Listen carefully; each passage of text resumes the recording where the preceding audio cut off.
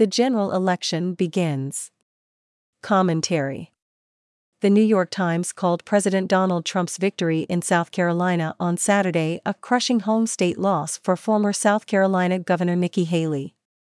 For once, the New York Times was right. A 59.8% to 39.5% popular vote victory is crushing. In the first 5 primary contests, President Trump has won 110 delegates and Haley has won 20. Importantly, these were her best states. If she can't beat Mr. Trump in Iowa, New Hampshire, or South Carolina, she can't beat him anywhere. The Koch fundraising system apparently reached the same conclusion and announced Sunday it was no longer going to fund the Haley campaign. The best thing Haley could do is gracefully drop out and endorse Donald Trump as preferable to Joe Biden. The longer she stays in the race, the more she will alienate most Republicans. Any notion that she is staying in so the party could turn to her if something happened to President Trump is delusional.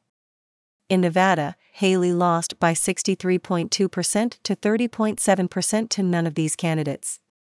If anything happened to President Trump, there is no possibility the delegates would turn to Haley.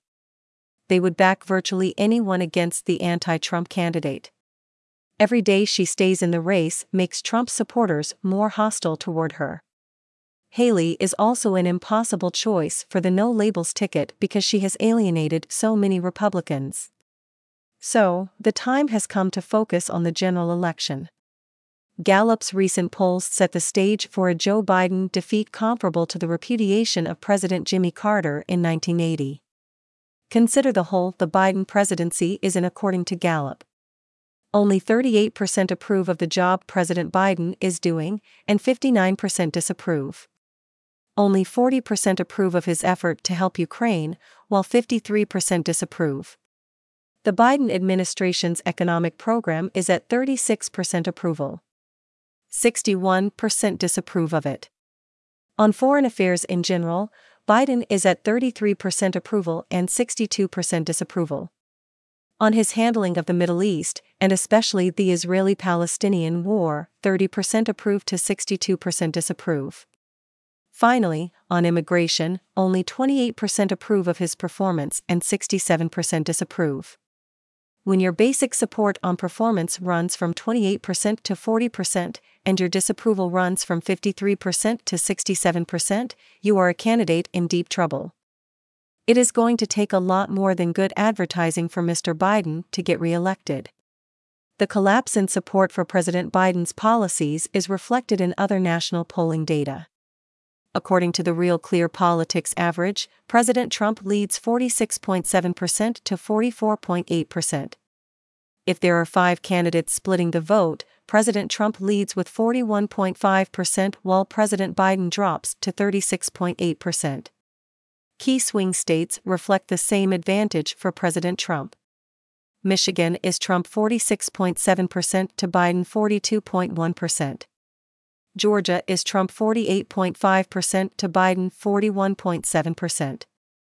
Nevada is Trump 48.7% to Biden 40.3%. Arizona is Trump 47% to Biden 42.3%.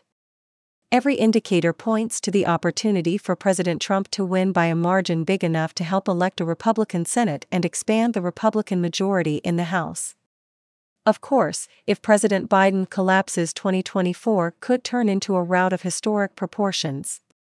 The next stage will be for President Trump to campaign in all 50 states, and in every major city.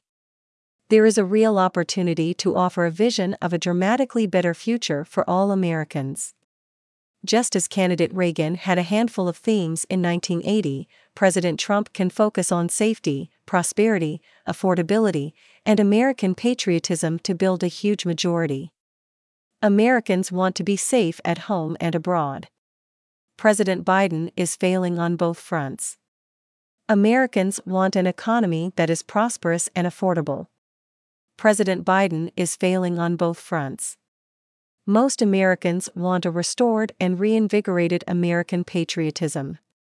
Biden's attitudes and policies reflect opposite values. The left knows it is in deep trouble and may not be able to defeat President Trump. That is why the liberal elites are destroying the rule of law and replacing it with a level of judicial corruption unlike anything we have ever seen in America. However, the effort to destroy President Trump through judicial warfare is becoming grotesque, unreasonable, and indefensible. It may end up helping Trump and hurting Biden. If every citizen votes, this will be an historic moment in America and could renew our civilization for a generation. If not, America could have a hard road ahead. From Gingrich360.com